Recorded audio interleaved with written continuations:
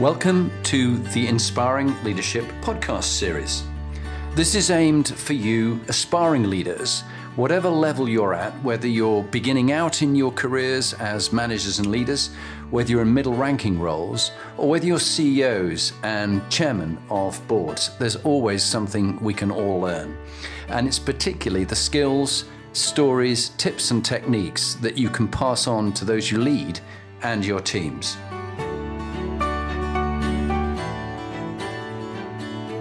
Very lucky to be working with Martin Doherty. And Martin is the COO at the Wellcome Sanger Institute on the Genome campus. And before we talk about Martin, I just would like to acknowledge Ben, because Ben, it's been great working with. This is episode 8. Ben and I go back to when I was the visiting professor at leadership at Cass Business School. And Ben was a brightest student on our, that'll be arguable from the others, they'll all argue about that, on our MBA program, Big Tech MBA program. But no, you stood out at the time, and we became good friends, and we've stayed in touch since, and he's one of the rising stars in LinkedIn. So Ben, it's great working with you. I just want to acknowledge that publicly. Thanks very much. Great working with you, Jonathan. All right. And welcome, Martin. I hate to break this up, guys. I know, it's a bit of a lot, isn't it? So back over to Martin. Martin has had a fascinating career in 4 sectors: academia, commercial, charity, public.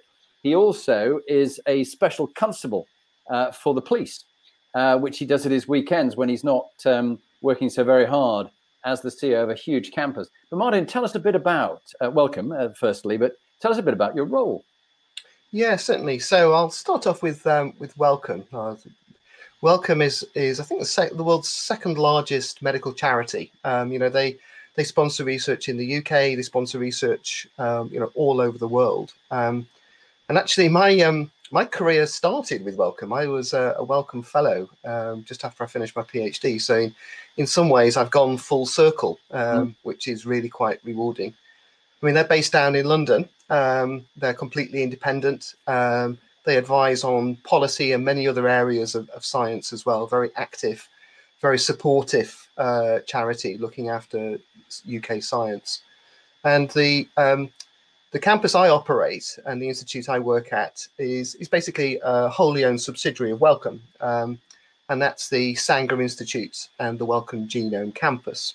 The campus was originally conceived just over sort of 25 years ago, and the idea at that point is Wellcome saw that how important it was going to be to sequence the genome of the first human ever, and there was a bit of a race on between this happening in a kind of international collaborative way and this happening on a kind of commercial basis. So there was a big investment from Wellcome. They purchased the campus, started the Wellcome Institute, or Wellcome Centre as it was, the Sanger Centre as it was then.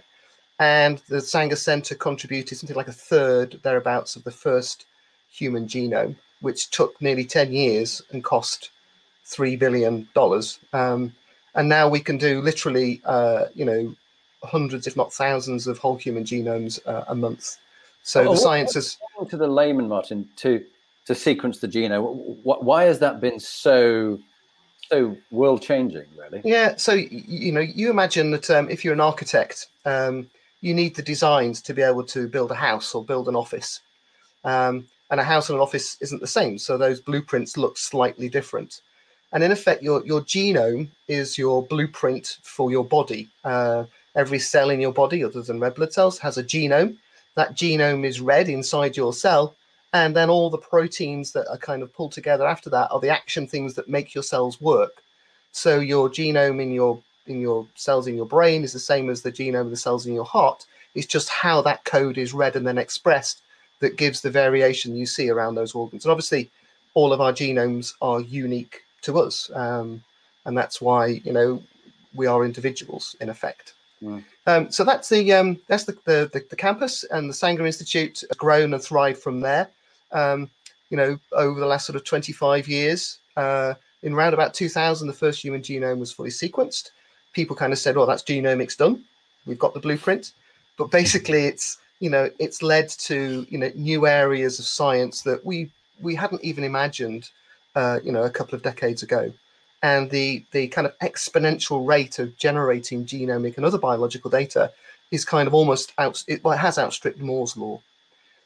We have a sister institute on the campus, which is the European Bioinformatics Institute, and the construct of having the data generator, which is the Sanger Institute, and the EBI, which is, if you like, the library that homes all of this data and produces services, is a really powerful mixture for both informatics and for genomics. So about 2,500 people in total on the campus. That's fantastic. 2,500. That's a huge amount. And you are in the moment in the role of COO, dealing with lots of stuff going on. I mean, you've probably been busier than you've ever been when we were speaking to you earlier. And of course, the biggest thing that happened to you recently was the COVID-19 crisis and the pandemic, not only for how you ran as the operator of the Sanger Institute, but also what extra help the government was asking you to do. So do you want to just tell us a bit about how you've dealt with that crisis, what you've learned from it, about leadership generally, and just general themes and stuff that you've learned about dealing with a crisis? Interested to hear your views. Yeah, I think the thing that that sort of resonated the most with me over the last sort of 10 weeks or so is flexibility. With the best will in the world, one can have all the training in place in crisis management and these sorts of things, but actually when it comes to an event like we have at the moment, I don't think there's any amount of training that prepares people properly. So I think, for me, closing the campus was a relatively straightforward thing to do. That was, we probably did that just a couple of days ahead of the total lockdown in good order.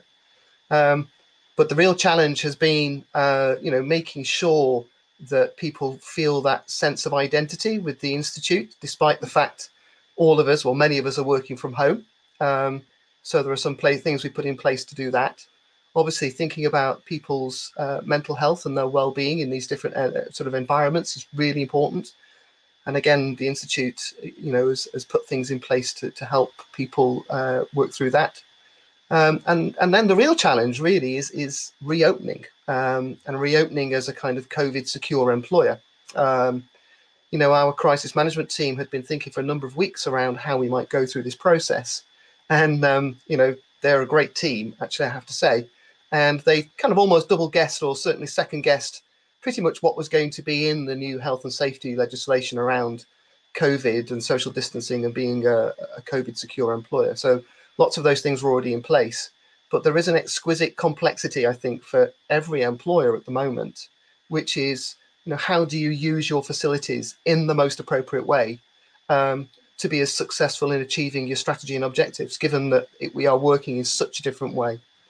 And for us, some of that was around making quite difficult decisions, that there are some of our staff that physically have to be at the site to do their work. If they're working in the laboratories or in the big sort of sequencing pipelines, they have to be there to do that. So we have made a decision that people that obviously can still work from home will work from home, and we will get people to site that physically have to be there to do their jobs. And the site looks very different. The campus is designed to convene people. Science is all about, collaboration and people working together successfully. And all of a sudden, in our diner, there are these sad-looking chairs and tables that are 2 meters apart from each other, and one person sat at each table, and signage everywhere. And, it looks and feels quite different. And I think also part of my role and my team's role is to prepare people in thinking about what that will mean for them as an individual when they do come back onto campus. Yeah, and it's a really good point. Many of the different leaders that I've talked to, thinking about, the legal implications of, how do you get people back? You can't force them back if they don't want to come back. What is your legal responsibilities? What will happen if people sue you? And how do you get? You can see that problem with the teachers and things like that. So that's dealing with a crisis. Then let's talk a bit about inspiring leaders in a crisis. And who would you pick as an example at any level, really, of an inspiring leader you've worked with, and what qualities they showed in a crisis, which we can all learn from those people? Yeah.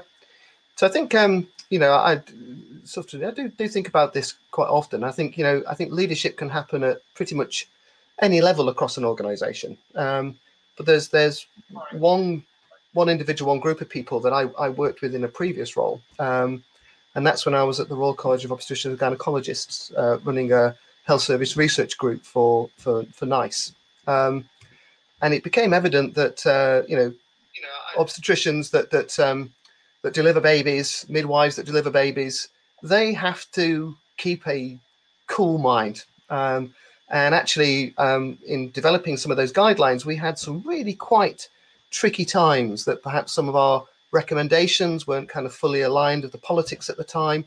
And there was a particular professor of midwifery who, as the chair of my board, had such a calm, almost like stoical presence, and would think very calmly and clearly through those issues when perhaps, a few of the people around us were really starting to get very animated and worried about things.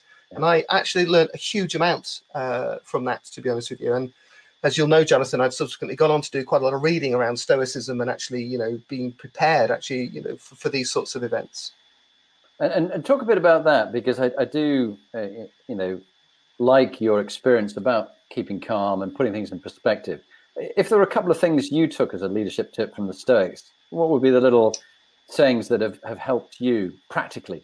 I think so. So one of them is that tension between sort of emotional attachment and empathy, which is really important, yet still being able to kind of keep some distance from decision making. That balance, the sort of tension between those issues, I think is really, really important. And being able to, take a moment of calmness when things are getting really tough, and, learning some breathing exercises and these sorts of things, practical things that you can do, not just to manage your kind of emotional state, but also your physiological state. And these things are really quite important. Yeah, and we were talking earlier about your time as a special constable. And sometimes when you get thrown into a crisis there, I thought you had a lovely story. Can we jump to that? Yeah, of course. How you might have to manage your emotions when things go wrong and you're on your own. So this was I was called double crew. So I was with another partner at the start of the job, and we'd gone to one site and we did what's called a scene preservation. There'd been a stabbing, and it was our job to make sure we looked after the site. And then all of a sudden we had another job, and my colleague was called away. And eventually I took off the scene pres and jumped in the van and was heading back to the hospital where my colleague was. And all of a sudden I came across, an RTC in a dual carriageway in one of the parkways in Peterborough. And I knew that I obviously had to do something. So I stopped and started to close the carriageway. So there I was all on my own, putting my cones out. Fortunately, nobody was seriously injured. But it was, the road was completely closed. There was glass everywhere. And I'm thinking, I can't do this on my own. I really need some help. So I just about managed to get onto the radio, because obviously the noise of the dual carriageway still running on the other side made it almost impossible to listen. And then, just like the Ride of the Valkyries, I saw some flashing lights in the distance, and I kind of recognized that a road policing car had obviously, attended site, and they put what's called a rolling roadblock on. But I couldn't hear a word they were trying to tell me over the radio. And it's just like, can that special please? And I just couldn't hear a word. Anyway, this car pulled up to about 3 meters in front of me with all these lines of traffic behind. And these two lovely officers jumped out. It's like, we're here to help. Are you okay? It's all good. It's all fine. But I just couldn't hear a word you were saying. These guys were amazing, so calm under those sorts of circumstances. And within about 5 or 10 minutes, we'd cleared the road. We'd got all the people in the crash sorted out, and the traffic was flowing again. But for me, that was a real, just a learning experience, despite the fact that, I'm a COO and I do this. Sometimes you need people's help, and you've just got to, reach out. And fortunately, I had a radio, and that one worked. Well, you were talking about needing people's help and the importance of not trying to do things on your own, but having a really good team. I think you and I have talked before about the incomplete leader leading a complete team. And you were telling us where we were chatting, Ben and I, with you before about which team you found has been the most inspiring team dealing with crises. Do you want to just talk about an inspiring team that you know, and what it is that makes that such a good team, and what lessons others could take about putting a good team together or making it a better team?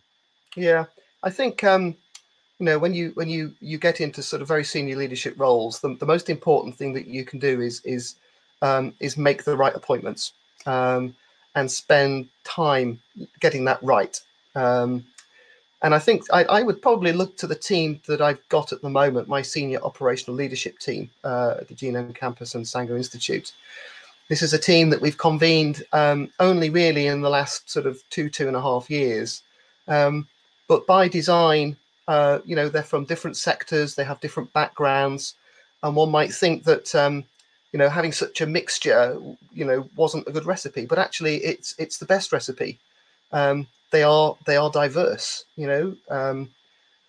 Fortunately, our gender balance, we've been able to get that right. So our ops team is 50-50 on that balance, but they're from different sectors, from engineering, from science, from commerce, and they all bring a different set of perspectives.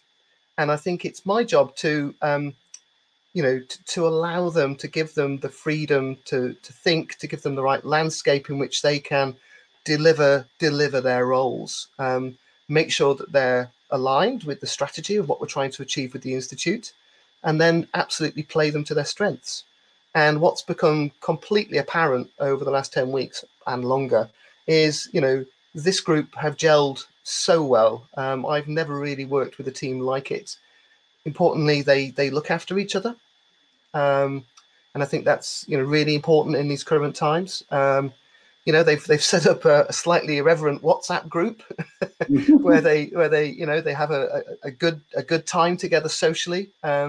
We have a drop-in session every morning where we have tea and coffee together, and I think they all bring a different perspective. They're willing to challenge, but it's in a safe place. So challenging is an appropriate thing to be able to do, and I think that creates such a positive vibe that great things come from that. Yeah, it's fantastic to have that quality team. Just a quick one, just a quick one before you move on from your team, because I don't think we sort of covered actually what your team's doing in the light of the current crisis. I know you're doing some really sort of important work, and it sounds fascinating. I just thought it would be good to sort of find out a bit about that. Yeah, of course, Ben. So you can imagine our scientists have been sort of chomping at the bit to get their hands on COVID-19 and think about research that they can do. So we've started, I think, about another 12 areas of research associated with COVID, looking at a whole range of different areas, as well as trying to maintain some of the other activities of the Institute. But I think some of the most important work that we're doing at the moment is actually sequencing the viral genome. There is a group that's been pulled together that is a combination of NHS laboratories around the country, universities, Public Health England, Wales, Scotland, Northern Ireland, as well as the Sanger Institute, that's focusing on sequencing the viral genome from pretty much all locations around the country, because understanding the viral genome allows us to give real insights into the epidemiology of the disease and how it's kind of changing and developing over time. And I think using sequencing or next generation sequencing as a tool to do this is actually going to be really important, not just now, but in the future. There will be some potential challenges in the future around viral spikes and these sorts of things, and we need to be on top of those and understanding what that means, within our country, but also globally. And I think that piece of work is going to be really important in allowing us to do that. And those subtle differences as it changes over time is going to give you almost like a map of how it's spread from different place to place. Yeah, exactly. So every time the virus replicates, it makes mistakes. It's I say it's a blueprint, and blueprints can have errors in them and change over time. And actually, that's kind of what natural selection evolution is all about, really. But we're able to track those, and that allows us then to understand how the disease is spreading, if you like, from one person to the next, or within a particular population or a particular area. It will give some real insights to the decision makers. Yeah. It sounds like from our earlier conversation that you and the scientists and all your operations team feel a real sense of purpose and focus at this time to help those who are trying to save lives and sort of stop it in the future or understand it in the future, because a bit like flu. It'll probably be with us for many years, but if we can understand it more, at least we can manage it better. Yeah, that's fantastic. And from your inspiring team that you're currently working with, you as an academic and a scientist, you've been commercial, charity, public, still a special customer in spare time. What about, you were talking about some of your early days in Liverpool when you had to go abroad. What I'd love another story. Okay. When things go wrong in a crisis. Yeah. So it's fair to say I was quite a late developer, Jonathan. Okay. So when I started my my PhD at Liverpool School of Tropical Medicine, I didn't have a passport. And I hadn't, I was like 19, 20 years old. Oh, I wasn't older than that. How old? About 21, 22. I hadn't been out the country. And within, I don't know, about 6 months of starting at the Trop Shop, as we called it affectionately, I was organizing trips to, Venezuela, Costa Rica. These were sort of field trips related to the research. And I remember on one trip, I was out there with Professor Ward, who actually was a great mentor of mine, actually, and really really spurred me on, and actually got me to register for a PhD in the first place, and gave me, a whole sort of opportunity that I hadn't even realised would be on the cards. So I was with him and in Venezuela, actually, with a couple of technicians and a professor from out there, and we were staying in a really small medical center on the Colombian-Venezuelan border, which is, an interesting place to spend some time, I have to say. One has to be careful who you speak to. But obviously we were there because, we were investigating a disease called leishmaniasis and the sandfly vector, and that's the work that we were doing. And I sort of went down into the medical center one day from the place where we were staying, and Prof. Ward, who, very calm gentleman, said, "Oh, by the way, Martin, there's been a revolution." What do you mean there's been a revolution? There's been a coup in Venezuela, and bless him. So we managed to kind of carry on with our work, but there were some really quite hairy times when we came across sort of men with guns that wanted money for us to be able to carry on doing our research. But it was interesting that even then I was quite young. As an experience, it's always kind of stayed with me that life still goes on. You can still have conversations with people. You can still make things happen, despite the fact that all of this turmoil is kind of happening around you. And we went back the next year to the same location, and we carried on that longitudinal study. But it was an interesting life lesson for me at a tender age of 22. Yeah, boy. And so before I hand over to Ben for some quick fire questions, what would be from that experience and other things in crisis, what would be your top tip on inspiring leadership that you'd pass on to people? Practical thing that served you well then, now, and that kind of stuff that might help others. I suppose there's two things I'd make reference to, really. One of them is, to lead, it's not about the talking, it's the listening. You have to be a really profound, active listener. And quite often, the people that talk a lot aren't necessarily great leaders. So that's one thing. And the other thing is, where you should be, driven by the evidence. And sometimes taking the extra time and effort to gather that evidence before you make a decision is really important, rather than just making, the ad hoc emotional decisions. Very good. Thanks, Martin. Ben, over to you. I just do some quick fire questions, looking at the habits that you formed over the years to make you successful and help you as a leader. And it's titled Healthy, Wealthy and Wise. So if you're ready, we'll jump straight in with the first question. And just sort of looking at your current situation, it's pretty high pressure. There's some important work to do. How do you stay healthy during these sort of times of crisis, both sort of mentally and physically? What's really important? Yeah, so I think it's making sure that you have time for yourself, and that you can, take yourself away from that stressful environment and do something different. Now, there are a couple of things that I do at the moment for that. Believe it or not, one of them is being a special constable. It sounds really strange to say, you're going from one potentially stressful environment into one that's potentially even more stressful. But it is, you are so focused when you're doing that role that everything else outside of that role just disappears for a little while. It's a bit like skiing. When you ski down the mountain, you are completely focused on not falling over, hitting a tree, hitting somebody else. And I find that actually really great and really invigorating. Now, at the moment, I've stepped away from the Special Constabulary for a little bit because of all the other issues that I'm managing. So I do miss it, I have to say. But the other thing that I do is almost at the other end, which is behind the barn where we live here. I managed to convince my wife and my mother-in-law, who lives with us, that I should steal a little bit of land. And about 10 years ago, I put an allotment in there. And that's almost at the other extreme. It's quite calming. And actually to spend some time seeing the changes of the seasons and the plants coming through and the growing, that's the other way that I relax. And sometimes I get some really decent veg off the allotment, but not necessarily always. Nice. That calming moment. Yeah. Correct. Yeah. That calming moment. Okay, brilliant. And second subject area is wealthy. Obviously, in this time of crisis, there's a lot of people who are struggling. There's a lot of people that have been put in situations which are tough.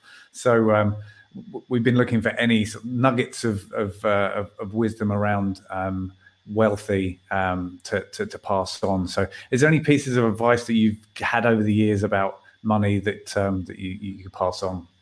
I just so I've for a long time sort of worked in the charity sector, not really worked in industry, not really been motivated actually that much by money. For me, it's actually more about the organization that I'm working for and what it is that they're trying to achieve.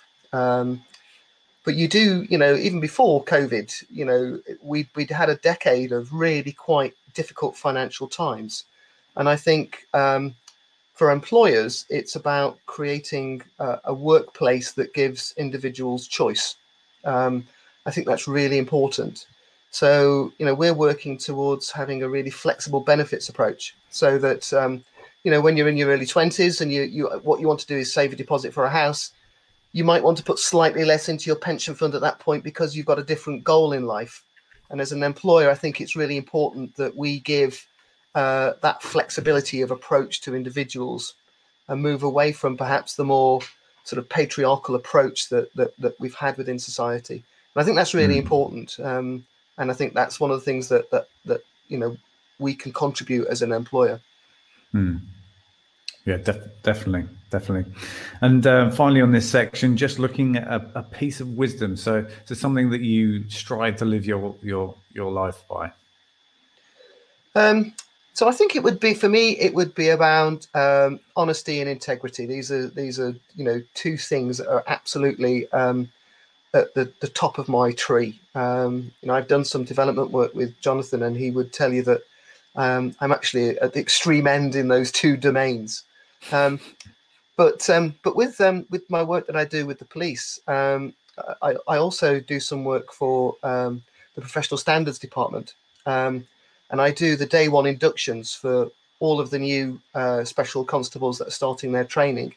And when you look at the 12 different values that are completely important to being a police officer, honesty and integrity are number one at the top of the tree.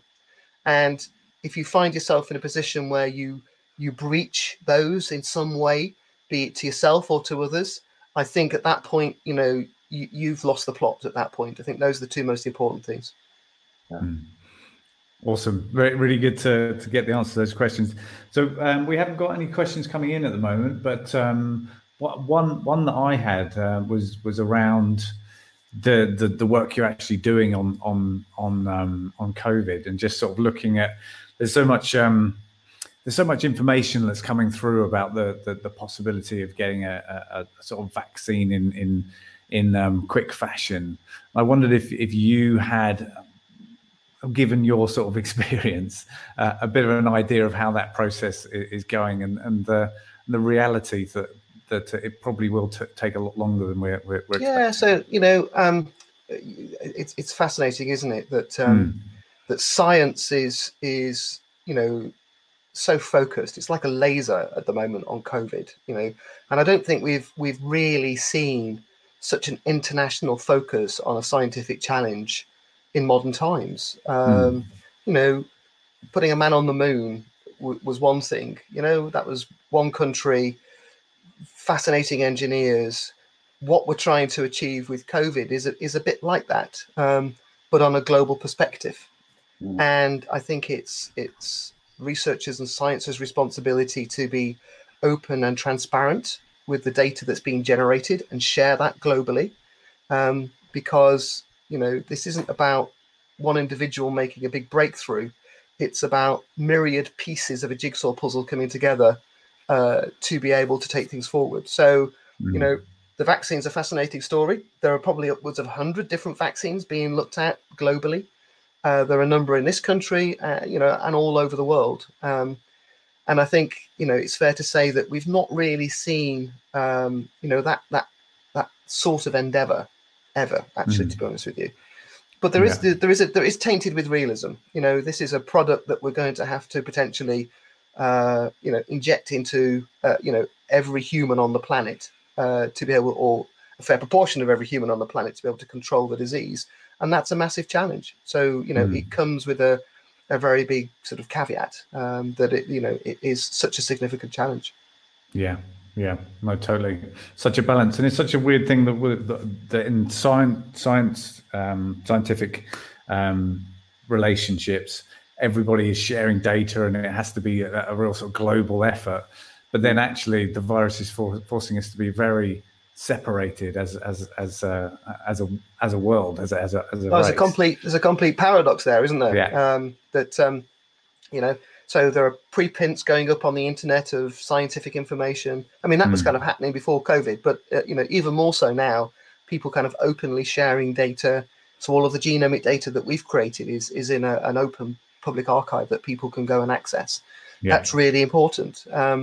But it is fascinating that, you know, what's been most successful so far is a 2,000-year-old approach to controlling infectious diseases. Yeah. So we've got a question coming from the stream. So Lee Pike, his facilities manager, he's asking, what would be your top tip for leaders bringing people back into the workplace and managing that change? So it's probably a good question to both of you, really. No. So the steps that we're going through is obviously, you know, understanding your estate and understanding the pinch points within the estate. So, you know, our sort of FM team are modeling things like capacity for different areas of the buildings. But what's really important is those points within the building where people are going to come together and how you manage those effectively. The actual document that the UK government has designed, there's one specifically around research and research institutes. And there are some brilliant, it's actually a really good document, I have to say. So my head of FM and my head of health and safety actually agreed on something, which was this was a really good document, actually had some really sensible stuff inside. And I'd use that as a point of reference for people. And then just being, you know, really clear about the kind of, you know, the employer's responsibility in all of this and making the workplace as safe as possible. And that's about using different channels to engage with people. So there's all the physical signage that you need to put out. You know, there is a new induction. So we've created a whole new induction for people coming back onto the campus that we will roll out with individuals as they start to come back, because it looks and feels so different. Then another one is culturally as well. And it's, you know, it's almost, you need to have a culture where it's okay to talk to people about. That's Siri just going off on one, by the way. She doesn't quite understand, apparently. No. But culturally, it's, you know, you need a workplace where people are happy to challenge and question. So if you see a couple of colleagues, you know, that you know, sat too close together, people need the courage to be able to say, actually, guys, you know, is that an appropriate thing to be doing? Do you want to move a little bit further apart? Need to be a little bit careful there, because we've also moved to family pods in some areas as well. And that's about having the similar level of epidemiological risk of infection, just to kind of manage, you know, the site as effectively as we can. Yeah. That's great advice. Yeah. Fascinating. And we were talking with Ben, you and I before, about diversity and inclusion, particularly in scientific careers, particularly because there's always that challenge of many men and women beginning at the beginning, but higher up in science, it thins out and you get less and less women going through, and it's a real challenge. You've just got an award. Do you want to just tell us about the award that you've got at the Sanger Institute, and how you're trying to make it fairer and greater diversity and more inclusion? Yeah, thanks, Jonathan. So, over the last sort of 3-4 years, we've worked really hard around equality and inclusion. And there is a national award scheme for research institutes and the higher education sector, which is called Athena Swan. So a couple of weeks ago, we got notification that we've achieved the Silver Award for Athena Swan, which is absolutely fantastic. Our kind of people that work in EDI and more broadly across the organisation are actually really very proud of that achievement. But there is a significant challenge in academia in women achieving those very senior roles. There is very much a structural deficit, in those senior roles. And I always kind of hark back to the time when I was chief exec at the Royal Statistical Society, and we had a group called Career Young Statisticians. So these are people that passed their masters, PhD, perhaps sort of 3 to 5 years into their career. And I was they have a head office, which is an old Victorian school near the Barbican. And they've converted the old school hall into a meeting room. And I looked out at these career young statisticians. There are probably about 200 in the room, something like that. And I'd say about 130 of them were women. And yet when you go and speak to the senior professors in statistics around the country, the vast majority of them are men. So there's something, about life choices that people take that means that, the right number of women don't get into those senior roles. And the challenge that we, are constantly thinking about is what are the policies, what are the approaches, what supports do we need to have in place to say it's kind of, we need to do this in a different way. We need to be better at this. But it's a challenge right across academia in those senior roles. Yeah. Well, we've got about 5 minutes left. So I'm going to hand over to Ben, see if Ben's got any more questions or anything that come to mind. I've got a few up my sleeve, but just wonder, Ben, what about you? Sure. Yeah. So just sort of looking at that question of diversity and inclusion, where do you sort of see is science an area where you see that predominantly, or do you think it's something that's a problem in lots of different areas? I know we have the same in LinkedIn in different parts of the business, and we do a lot of work around that. But is it a universal problem? I think it's a universal problem. You just need to look at the way that people are mandating women on boards. I mean, there are some countries where you have to have a quota. That comes with a whole set of challenges. That sense of pull within the system does come with with some significant challenge. So it's not just academia. I have to say, it is true of other sectors. Some organisations, have been better at solving these problems. From my perspective, on the operational side, there are some tricks I can use to redress that balance. So if I'm fortunate enough to work with a headhunter to look for a senior operational role, I can demand that they bring me a gender split 50-50 shortlist, and actually give them a bit more time so that they can achieve that. With what's called the faculty roles, these are the sort of senior scientific roles. That's much more difficult to do. And there are different ways of sort of anonymizing recruitment processes. But when your saleable product are your publications, that's very difficult to do as well. So you can't really anonymize that recruitment process.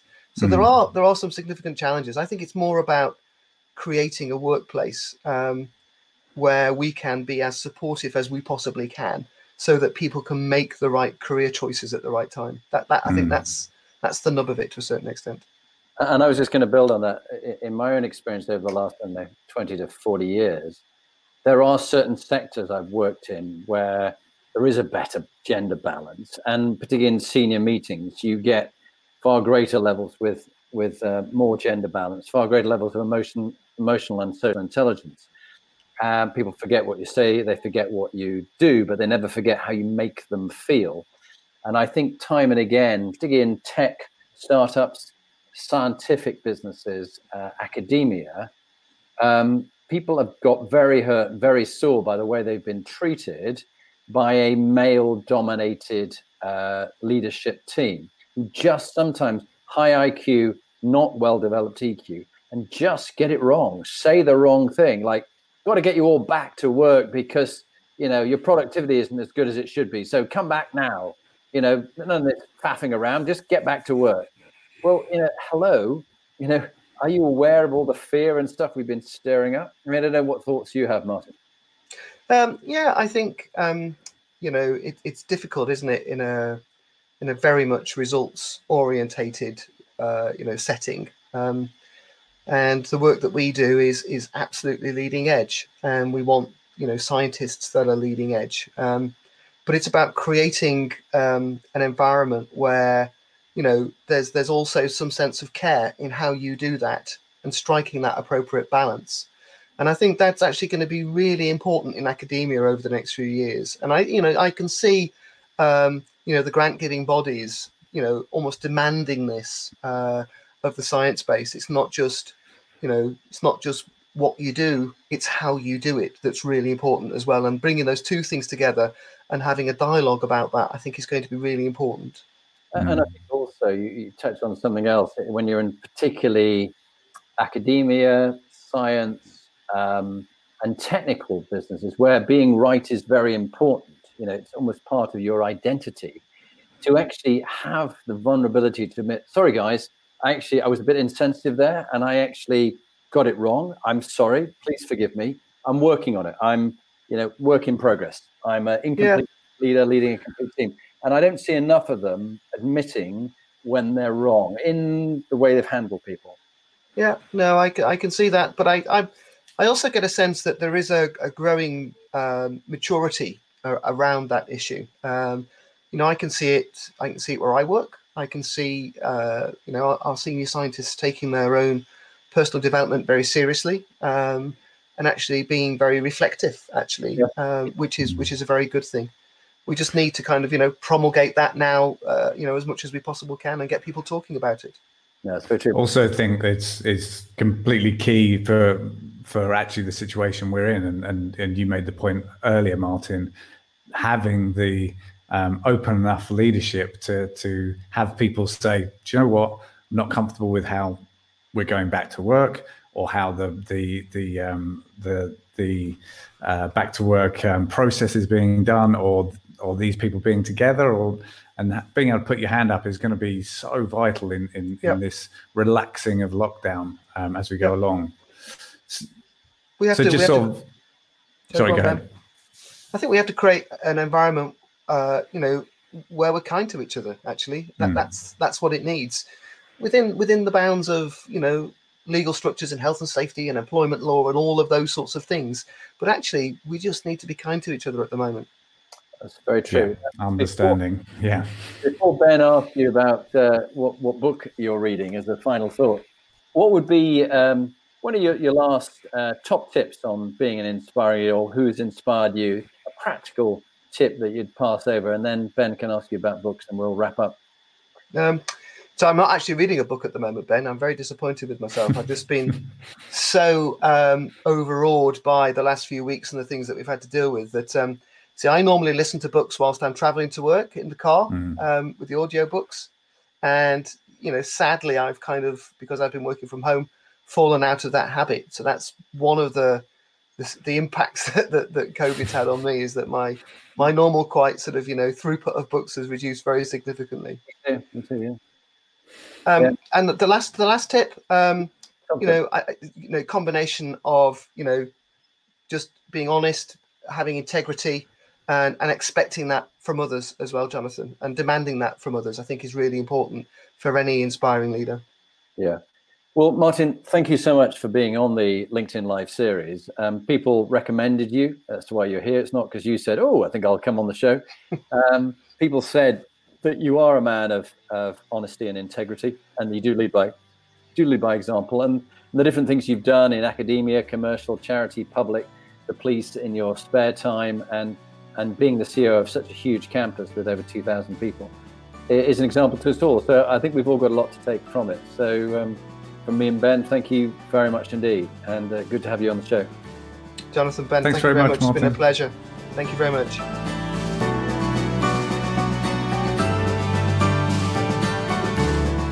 So now you've heard from one of the inspiring leaders that I've interviewed, what are you going to do next? If you want to get some more free material, go to my website, jonathanperks.com, or follow me on LinkedIn, Jonathan Bowman Perks. And there you can get access to my books, Inspiring Leadership and Top Tips for Inspiring Leaders. But if you want to actually do something about being a leader and constantly improving your game, raising your performance, get in touch with me about coaching you or one of your team that you want to raise the game for them.